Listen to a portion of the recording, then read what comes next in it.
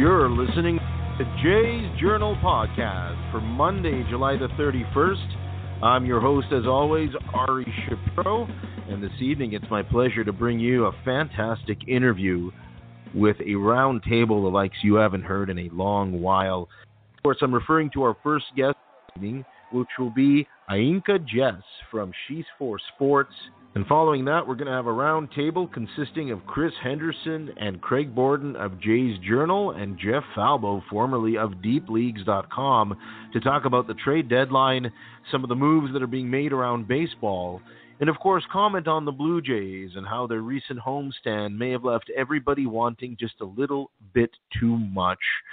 Unfortunately, the Jays will go into the trade deadline as a team that is in no position to buy anything, and recording, Francisco Liriano and Joe Smith have already been dealt for various different pieces, including Aoki, that I think fans will agree are really decent for the kind of value that was traded. Smith, of course, is a replaceable part in the bullpen, albeit a very effective one. And Francisco Liriano, truthfully, I am disappointed. I expected more from him. I wanted to succeed being a left-hander. But it's clear the Blue Jays will have to rely on either free agency or developing a pitcher down on the farm to make sure that they have someone to eventually replace him in the starting rotation. My next guest developed marketing campaigns and media relations for CBC Toronto, Metro Morning, and Manulife, has worked in the Canadian Senate, and is the founder of She's 4 Sports. Ainka Jess is on Jay's Journal Podcast. Ainka, how are you today?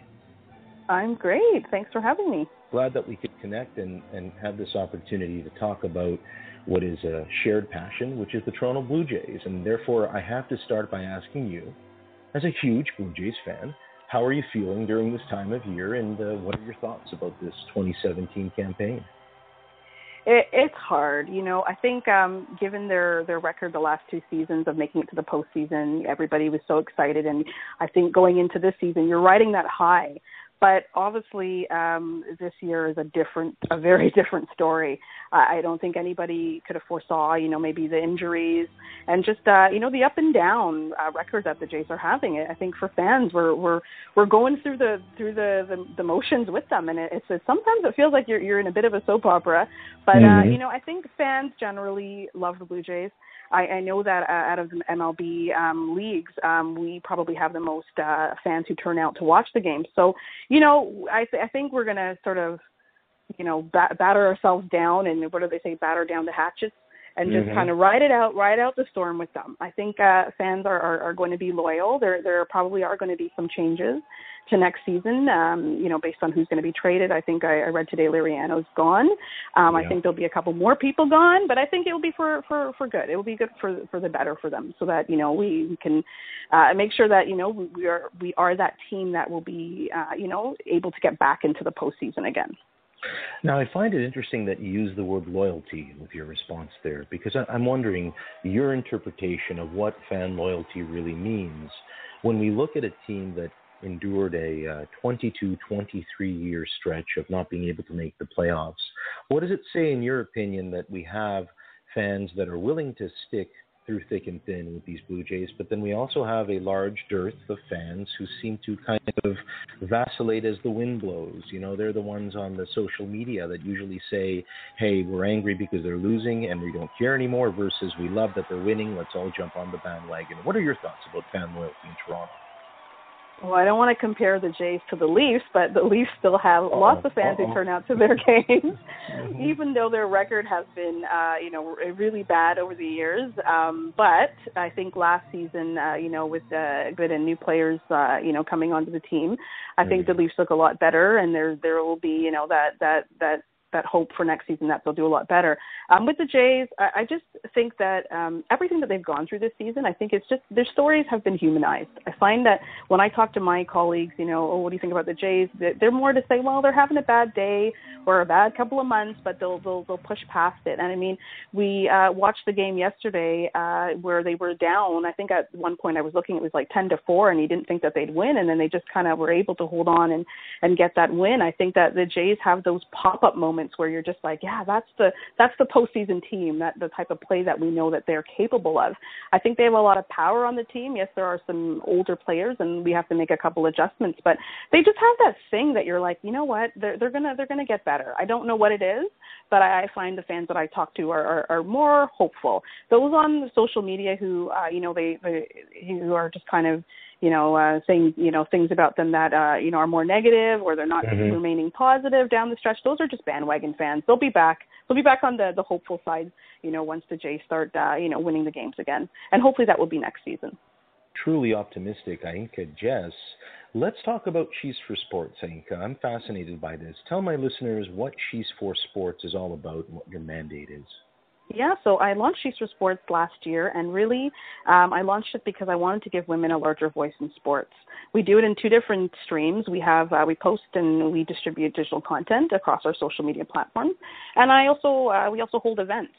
So last April, we held an event where we featured 5 different women in sports at different levels in their career, different ages, and really they were talking about their careers, the challenges, the best parts of their careers, getting into the business of sports, and just their experience. And I think, audience members really resonated with them.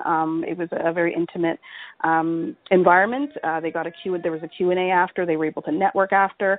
And it was, again, as I said, just women across the sports spectrum. One worked for the Raptors 905 as a sports commentator. There was another woman who does data analytics for the San Jose Sharks. She joined us by Skype.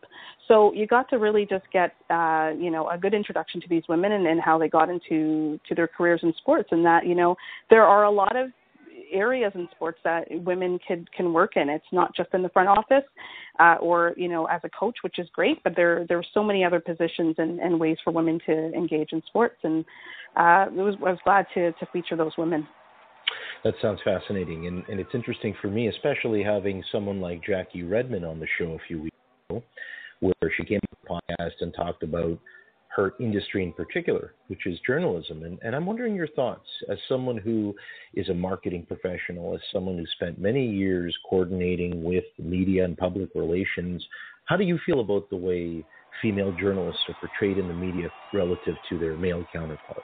I'm wondering if the industry successfully addressed the gender gap, and are we making progress when it comes to the types of opportunities available to women across fields that are normally traditionally male-dominated? Yeah, I'm glad you asked that question, because if there's many times when I've had to interview my guests, and if you just go on Google and search Canadian sports broadcasters, what you'll see at the top of the search result is Canadian or just hot female sportscasters. Why does that need to be there? And if I Google, top male sports broadcasters in Canada, that the word hot, the sort of focus on their image is not there. So, obviously women are looked at and treated a lot differently than their male counterparts are. But I'm hoping that we are in a place of change. I mean, you mentioned Jackie Redmond. She's smart, she's talented, and she's passionate about sports. I just interviewed her on the weekend for She's for Sports, and we're working on editing that interview. But it was a great time talking to her. She knows her stuff. She talked about, playing hockey growing up and just, always watching baseball with her dad and having an opinion about sports. And, that's what we should be focusing on when we're, interviewing women in sports. Their passion for the sport, how they were able to get into the fields that they're in. We shouldn't be talking about how they look. Or, if this person is a size 4, is she going to get a job on TV, over someone who's a size 12? I just think that we sometimes we're our own enemies because we continue to repeat the stereotypes and talk about the body issues and stuff that shouldn't really be there in sort of the content. And I think that's kind of, unfortunately, we're still seeing that now. As I said, why should I be Googling Canadian sportscasters, females, and then the word hot or the most beautiful, a top 10 list of the most beautiful female sportscasters pops up? I just think that that's kind of where we are now. But I'm positive that we can move past that. And it's by showcasing these people like Jackie. It's about me talking about Jessica Mendoza, the first female MLB sports commentator, color commentator, and showing people that these women exist, and they exist. They're out there. They're sharing their voices because they know a lot about sports. They know exactly what they're talking about, and they can hold up to their counterparts, in the jobs that they do. Before I let you go, Ainka, tell me about what you have on the horizon planned in terms of She's for Sports events and how people can find you on the web. So people can find She's for Sports on the web, even if you do a quick Google search at She's for Sports. We're on Twitter, we're on Facebook, Instagram, same thing, She's for Sports. And, we welcome everybody that wants to talk to us about sports, who have an opinion about something that we've posted. And I can honestly say that we have a good balance. I mean, I've had guys reach out to me to say, great, love what you're doing, glad you took a risk, follow your stuff, love the content. And obviously there are women who are engaging in the conversation. So it's really for everyone. I mean, you will definitely see that the focus is mainly on women, but it's really for sports fans who just want to talk about sports and like the content that we're featuring. And what's coming up next, I'm hoping to put together another event before Christmas, and I can't tell you what it's going to be about, but we'll be featuring women or a woman in sports, hopefully here in Toronto, who, has a great story to tell, who, wants to engage with fans and loves talking about sports. So that's kind of what's coming up next. You heard it here first. It's a big surprise, so stay tuned. And be sure to check out Ainka Jess, founder of She's for Sports. You can find her on Twitter at She's for Sports, the number 4. Ainka, I hope to have you back on a roundtable very soon. Thank you for finding the time to speak with me this afternoon. Thanks a lot, Ari. And now, as promised, we're going to have a fantastic roundtable, and I'm pleased to have 3 brilliant baseball minds who I'm sure all have something to say about the trade deadline. I'm talking, of course, about minor league guru Craig Borden, site expert Chris Henderson, and former writer with DeepLeagues.com, Jeff Falbo, are all here. Gentlemen, let's start with the obvious question. How many more walk-off grand slams to win a game will Steve Pearce hit? Jeff, give me your thoughts on all things Steve Pearce. I think that's it. I think he's peaked. He's done his 1 month of I've earned most of my contract, and I think that's as far as we can go. I'm hoping that he keeps the show going, but I don't know. This is the first player ever to hit 2 walk-off grand slams in a week. It's ridiculous. It's just obscene now. I don't see it going on much further than that.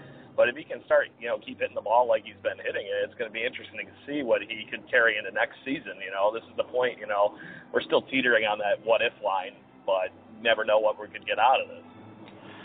Yeah, I think he's showing Blue Jays fans why the front office brought him in to begin with. He's not, getting paid just over $6 million a year. He's obviously not a superstar, but the versatility that he provided with being able to play the outfield, how well he plays defense in the outfield is debatable. But nobody saw Justin Smoke performing the way he did this season. So Steve Pearce, in my mind, was supposed to be first baseman, and now that he's healthy, I think he's performing and showing why. I don't think anyone can expect him to be quite on the torrid pace as far as big shots like that, but I think he's certainly serviceable. I think he's doing exactly what we saw him do last year with the Baltimore Orioles, which is he's a tough out and he crushes inside fastballs, and when he knows they're coming, he doesn't miss them. And that's a refreshing change of pace from the way we've seen this lineup work all year. Let's turn our attention now to what this team has done. It's reached the trade deadline, sputtering, really should have taken 2 out of 3 against the Angels. The Osuna implosion, I'm sure you'll all agree, had to happen sooner or later. He was just too damn good for too damn long. I want to ask you, Craig, has this homestand in any way changed your belief that regardless of whether or not we continue without Joe Smith or Francisco Liriano, it's pretty much going to be the same team until the end of the year, and then big questions will have to be asked?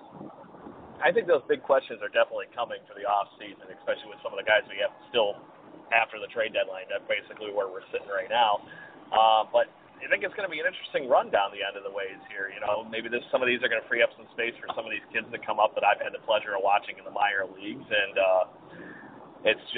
it could be exciting down the end of the stretch here. You never know what's going to happen, and I know we're still below 500 level team, but it'd be really refreshing to see them finally hit the 500 mark and maybe spoil some of the times for the Rays and the Yankees and Red Sox coming down the line here. I mean, I'm not so optimistic. I think this homestand was a perfect example of the 1 step forward, 2 step back, 2 step forward, 1 step back that they've been doing all season long.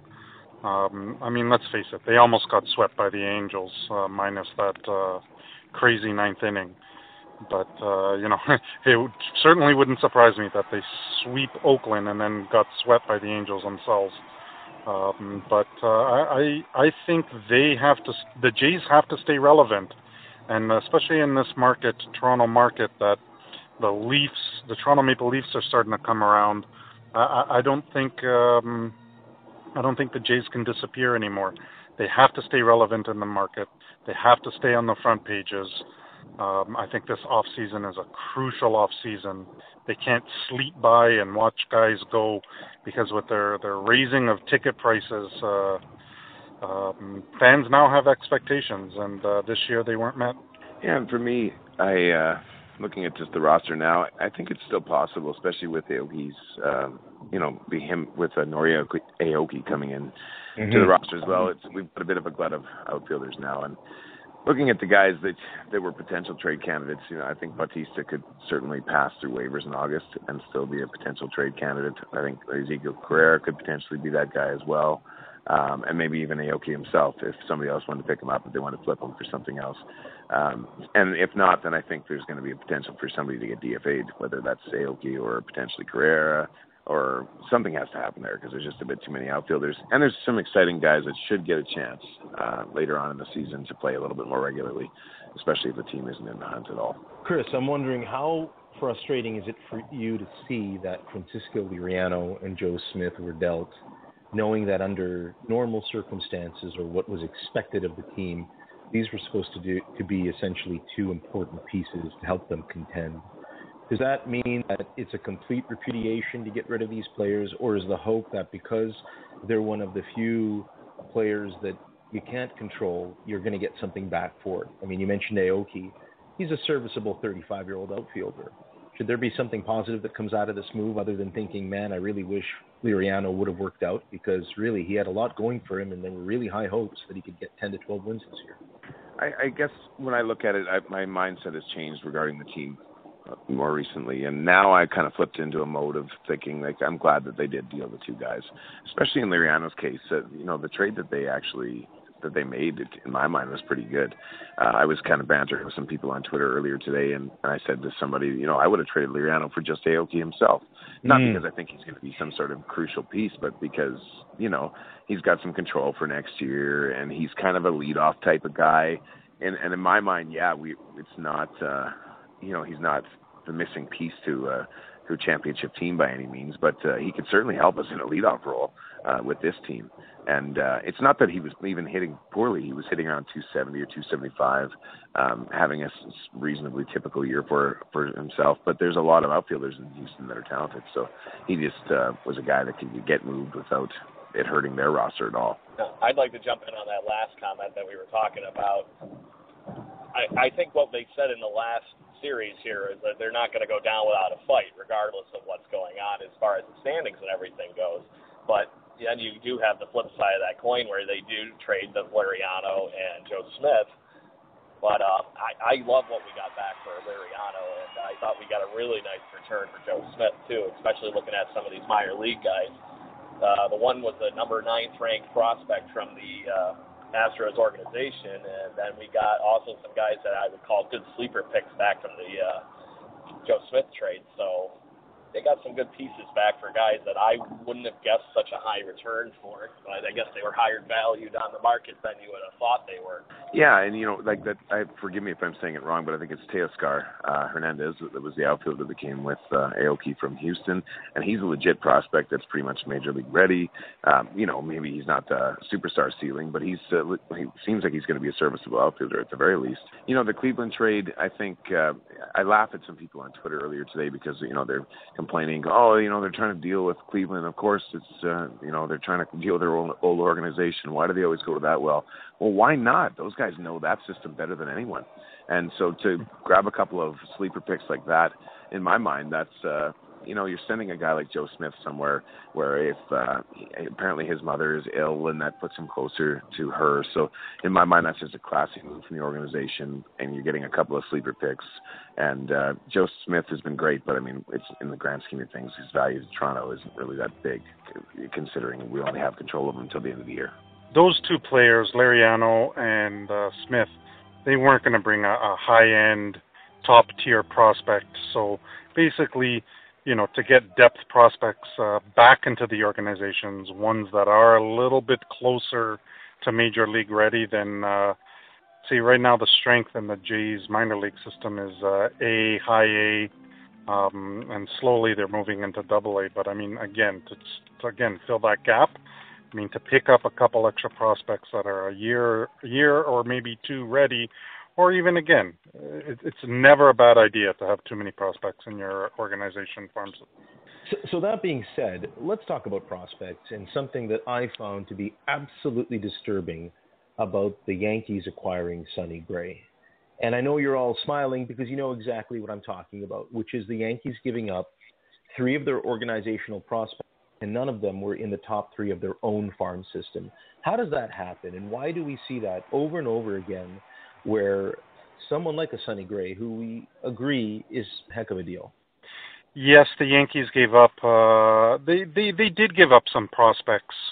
People are forgetting that the Yankees now have one of the top farm systems in the league, and that's something they hadn't been able to say for the better part of a decade. But they've really invested a lot into their farm system. They made some high-end trades last year, trading Chapman, trading Miller away, and they got some elite prospects in return. So the Yankees farm system is underrated right now. So I mean, a 4th-ranked prospect coming out of their system could be a number 2 or a number 3 in most other systems. So it's not like the Yankees gave up chicken feed, but it's not like they didn't give up a top-tier prospect. I mean, when you look at what the Quintana trade entailed, I mean, you're seeing elite prospects going back and forth. And, I mean, yeah, I think the Yankees got a pretty good deal, but I think the A's were in a position to try and trade him, because I do believe actually he might have 1 year of arbitration left. Chris might be able to help out on that one. But, yeah, certainly I don't think the A's were prepared to give him the raise. And so I think the Yankees were there giving a prospect package. I believe he signed up until 2019, actually, was just to interject that point. Yeah, he's actually got a couple of years left of control. So that's why I'm really surprised. I'm really surprised that there wasn't a better package that was offered for him by somebody, even including the Blue Jays, if that was kind of where the, I don't know if they called and asked what kind of, I wrote an article a couple of weeks ago or a week ago that was talking about, hey, ask about him with 2018 in mind. And I think if they knew that this was the return that it might net, then I would have certainly considered it if I was running a front office. I mean, when you look at the Quintana trade and what the Cubs gave up to get him, I mean, it pales in comparison what the Yankees gave up to get Gray. Well, I think a lot of that one on the Quintana note, though, is he has a ton of control left on his contract, where Sonny Gray has a couple of years yet left after this year. So I want to say that Quintana was up till 2020 or 2021. Because I think this is his first year, or going to be, in the next year, his next first arbitration level. But you got to think that the biggest prospect in that trade was Dustin Fowler, who has been salvageable, but then he got hurt in his first game with the New York Yankee. He's going to be forever known as that guy. He's no more different to me than giving Dalton Pompey to the Oakland A's for Sonny Gray as the main trading piece. So maybe it's just me oversimplifying it and knowing all too well what lies in our minor league system, who I think is way too underrated. We have a lot of depth of the same level, I think, of our minor league system's issue. But as far as things go, it's very interesting to see where it could have went, because I think we could have offered just as much talent for Sonny Gray as the New York Yankees ended up. But maybe that's because the Oakland A's are famous for trading guys that nobody knows about. Everybody remembers what we gave up for Josh Donaldson, and Franklin Barreto looks like he's going to be an everyday shortstop and very, very good for the Oakland A's going forward. And everybody forgets that he was the main centerpiece of that trade for Josh Donaldson. So looking at the realization that they received a controllable pitcher for a few years even makes my point that much more dreadful as to how they were able to pull it off, and there was not a better offer. Maybe the Jays. I don't think any of us here expected them to go out and be buyers and try to find some deals for the club. But are you a little bit surprised? Start with you, Chris, that this team is basically going to be the exact same team for the rest of the year. Who would you like to see called up? Let's talk about what kind of different flavor we'll get. You know, we all talked about the importance of competing and how you lose is important, and the inspiration behind that victory. I mean, guys, it was a 10-4 lead. When you come back to win in the bottom of the ninth down by 6, that means you've got a team of fighters, and you've got guys who don't want to get embarrassed. Which players would you like to see called up, Chris, that maybe will spare them embarrassment down the stretch? I'd like to see a healthy Anthony Alford get a shot in the outfield, and that's kind of what I was talking about earlier with the glut in the outfield. You know, if the Blue Jays are in a position, like right now, I think they're still in a mindset that they want to compete and maybe make an improbable comeback, and I think that's how they have to think about things. But as the season goes on, I think they're going to have to transition into a state where they're looking at what's going to happen next year, because they'll have Steve Pearce returning again, assuming they don't trade him in the off season or even in August, try to slip him through. Batista's likely gone. Aoki has one more year of arbitration eligibility, but he's been non-tendered before. So right now, I think they're going to have to just really establish who's going to be in their outfield next year, because that's the biggest question mark as far as the regular lineup goes for me for 2018. Well, Chris, I definitely agree with you on the idea of bringing Alford up. He just got a chance to start showing what he could do, and then he gets hurt after having his first, double. So it'd be interesting to see what he can do with a full sample size full of stuff. One of the guys that I'm thinking, if you're all of a sudden going to have this hole in the pitching rotation with Liriano gone, Chris Rowley has been doing nothing but tear up AA and now AAA after being promoted. I'd be curious to see if that's something you actually have, if it's a flash in the pan, or if he's got something really good to go off of. I'm just looking at his stats on my phone here, and in 8 starts in Buffalo, he has a 2.49 ERA. So that's AAA level hitters that he's found a way to get out, and he started the season in New Hampshire, and that was after being hurt for the beginning part of the season, if I recall. So looking at some of the other transactions that were noteworthy this afternoon, Yu Darvish, who was in the news a few days ago for tipping his pitches, is going to be a Dodger, and he went for a prospects package. And I'm wondering your thoughts on that, Craig, about Yu Darvish in general, because this was once considered an elite pitcher. Is he still an elite pitcher in your eyes? Go ahead. Yeah, Yu Darvish, I think, can pick up and be good still with no problems, no questions asked. I don't know if it's a change of scenery thing or what could be doing, but I still don't think he's still an elite hitter, or pitcher, with no problems. I think he's going to slide right into that Dodgers rotation, and he's going to look like a great pitcher again. With the Yankees going out and making some of the trades that they've made, retooling themselves, they got Frazier, they got Robertson. Let me ask you, Jeff, is this actually the big window that's opening for the Yankees? I mean, it looks like they could dominate for years to come. Should they be the team that the Blue Jays will have to fear the most moving forward 2018, 2019, and beyond?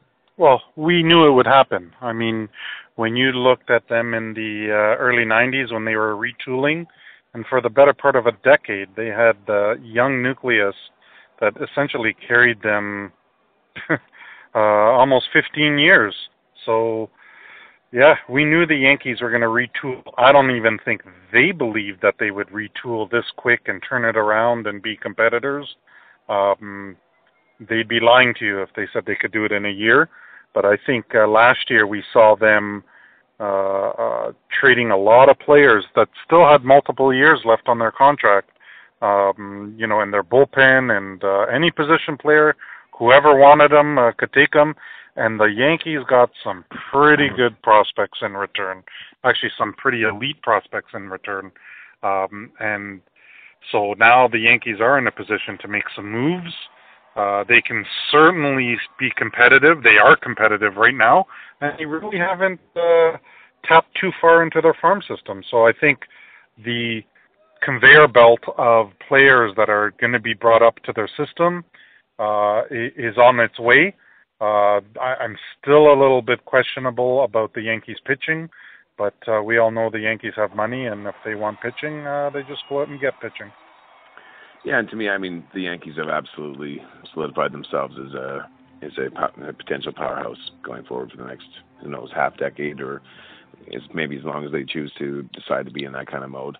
But to me, I'm also just equally as concerned about the Red Sox for the next same period of time. The kind of core that they built, just around guys like Betts and Bradley and Bogaerts, and having Chris Sale there under control for a long time, and they're not going to go away quietly either. So it's really important for the Blue Jays. I think I saw a tweet from you the other day, Ari, that was talking about that's the very same thing. If they choose to just roll over next season, then it could potentially be another dark period for the Blue Jays if they just decide, okay, well, the Red Sox and Yankees are going to be elite, so we'll just wait till that's done and we'll take our shot again.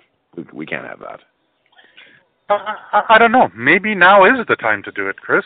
I mean, we all saw Houston about 5-10 years ago basically fold up the tent and get rid of everybody and look like they were the worst team, but they also looked like the worst team while the Angels were having their run, while Oakland was having their run.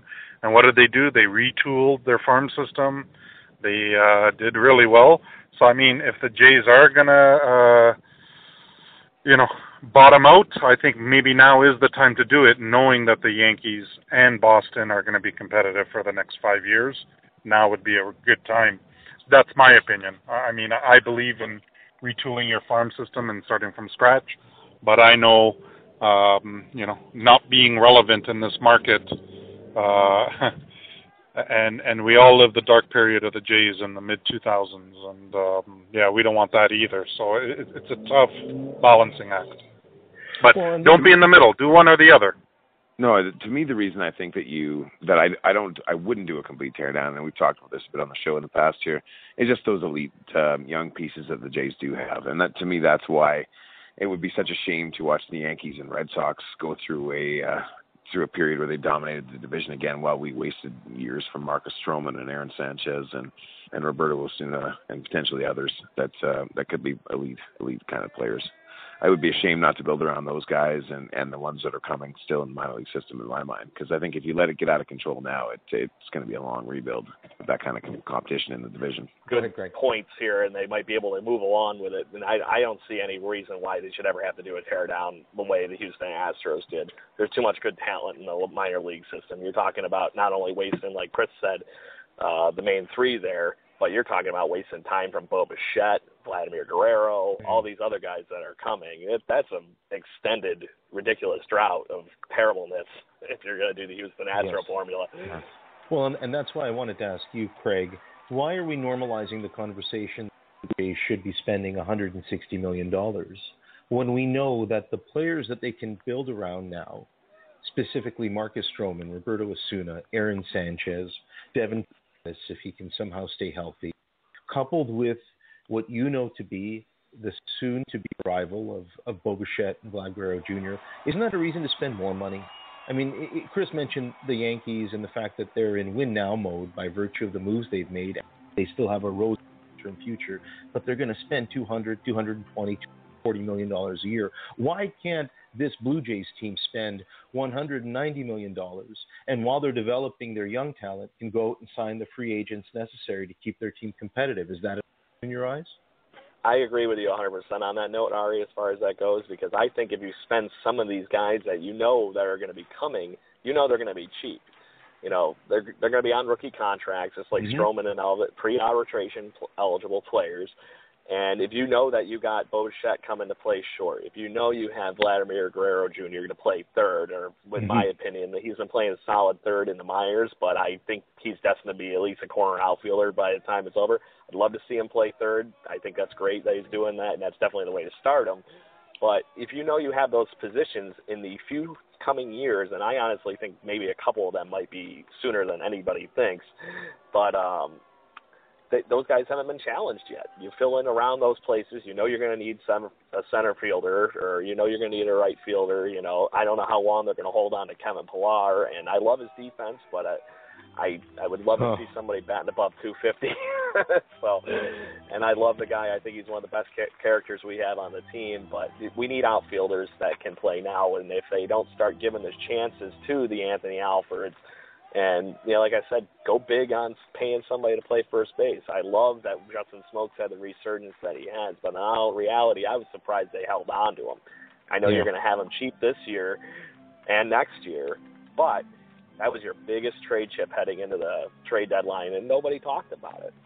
You had an all-star for the first time, and is this going to be Jose Bautista version 2.0 after he hit 54 home runs in the 1 year, and you sign him to an extended contract, or is this something that is, it's going to go away in a year? I have no idea. I don't want it to. I've loved the Justin Smoak story, especially seeing I was one of the ones saying if he saw better pitches for years that he'd be a great player. But I just think you go in and you fill in these spots that you know are going to be holes one way or the other, and go big or go home. There's a good free agent market coming.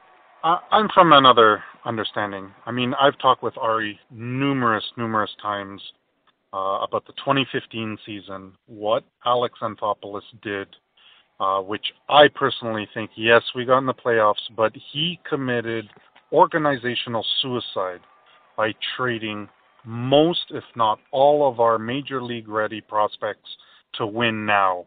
And people are going to hate me for saying this, but I think Alex Anthopoulos was probably sitting there saying, I'm at 500. I'm probably not going to have a job next year. My reputation might get ruined in baseball, so I am going to trade everyone and anyone to make sure that we have a winning team. But on top of that, the 5 previous years before that, the Jays had a philosophy of drafting that it is very difficult to bring a free agent pitcher into town. It's very expensive to bring a free agent pitcher in town. So 90% of their draft picks in the top 10 rounds were pitchers, and they drafted pitchers and pitchers and pitchers. So now we are seeing the Jays have very little, if any, of positional players in our system. And we're talking good positional players. Yeah, we have Anthony Alfred, but Bo Bichette is, in my opinion, at least 2 to 3 years away. We have nobody now. I mean, I know the Jays drafted a few years ago DJ Davis. He's a bust. But any position player that they have drafted outside of Anthony Alfred, either A, wasn't drafted in the first 10 rounds, and B, they just haven't materialized into major league ready. I mean, yeah, they're pieces, but not parts. So I think the Jays just really need to revamp their farm system and get some depth positional players. The pitching is coming, but I mean, we don't have a middle infielder in our farm system that we can say, oh yeah, here's a guy. But, I get frustrated. Well, I got to jump in first. I'm going to just make one comment about the trades that Anthopoulos made. Then I'll let Craig have at you as far as the minor league system, because I always laugh. People talk about the Anthopoulos trading away the farm system and stuff, and I don't get it. I don't know why people lament that so much. When you look at Daniel Norris, you look at Matt Boyd, you look at Miguel Castro, you look at Jeff Hoffman. Castro's the only one that has an ERA below 5 right now. None of them have worked out as major league arms at all yet. And so to me, it's like, well, so we traded a bunch of guys that we thought were going to be great prospects. They haven't turned out to be anything.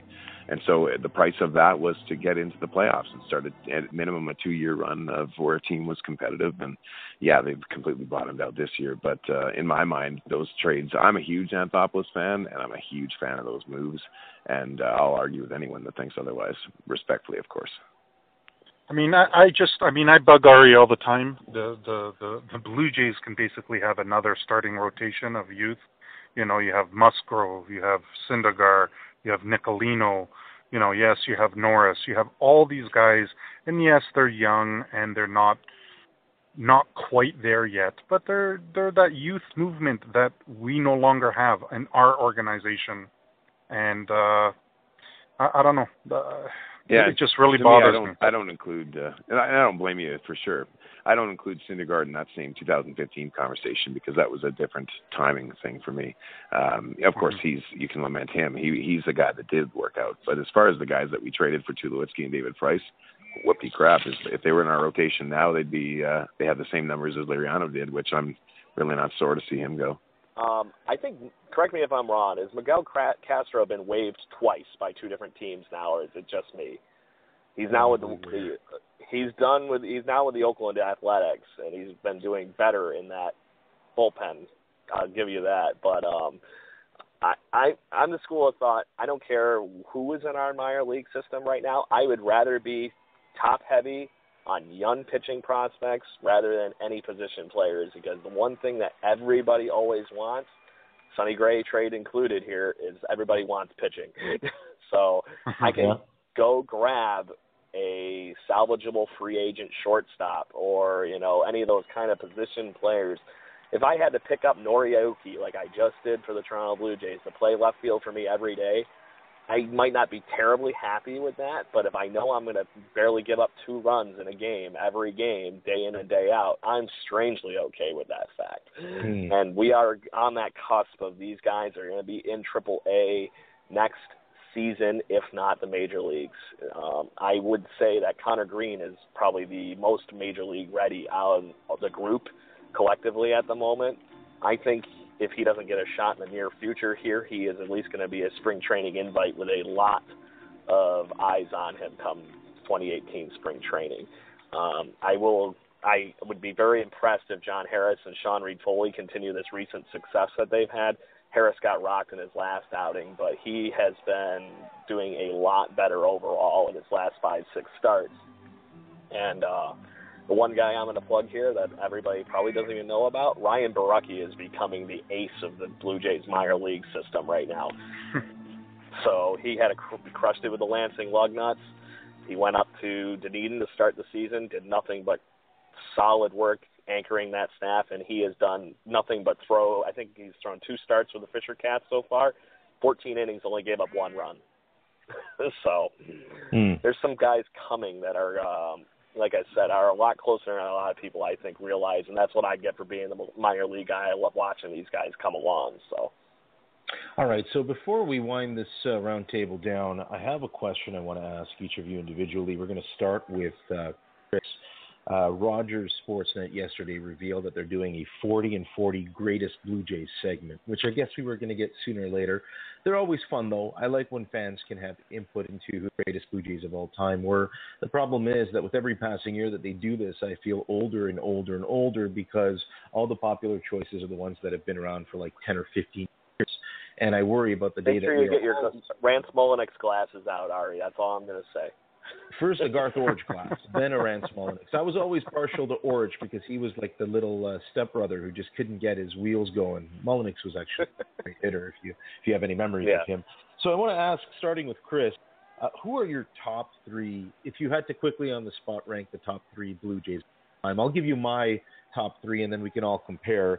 If I were to rank the top 3 Blue Jays of all time, I would go with Roberto Alomar at 3rd, Dave Stieb 2nd, and Tony Fernandez 1st. And I think, in respect, why I would put those 3 where they are. What about you, Chris? Yeah, I could make an argument for. I think I answered the tweet earlier on the subject, and I think I had like 7 guys. But to me, Roy Halladay is in that conversation. Roberto Alomar, of course. Carlos Delgado, and then I always have to put a plug in just because he was my favorite player, not because I think he was actually top 3, but Joe Carter was my favorite player, still is, and so I always have to throw him into my. Hey man, absolutely. I still wear 29 when I play slow pitch to this day. And I think there are fans who would agree that he deserves to be one of the top. What about you, Jeff? Who are your top 3 Jays of all time? Yeah, Ari, we're about the same age. But I don't want to go too far back. But, I mean, I like George Bell. He was one of my more favorite players. I mean, how can you look at him? He won the MVP back in '87. So certainly, but I also like Roy Halladay and Carlos Delgado. They were definitely 2 of my more recent memories of my favorite players. Those 2 guys definitely stand out for me. And, of course, the last word will go to Mr. Craig Borden because he's been waiting patiently throughout this entire round table. So diplomatic of him. Craig, give me your top 3 Jays of all time. Well, Ari, you've probably seen it because I keep, goofing around with that 93 World Series beer can that's on my mantle with you on the Twitter feed and whatnot. But right next to it, I have my Roberto Alomar Hall of Fame bobblehead with him doing the Dennis Eckersley, I'm walking this off. So he's probably my top guy. I've loved him for ages, and I wear number 12 because of him when I play softball and baseball all through my, career on my terribleness. But Then I have always loved John Olerud. I remember in 1993 looking through the paper every day with my parents going, where did he get another hit? Is he batting 400 yet? And just, loving every minute of it. And that beautiful swing of his from the left side was great. And then I'm going to have to say it's a very, very close between Delgado and Halladay for me.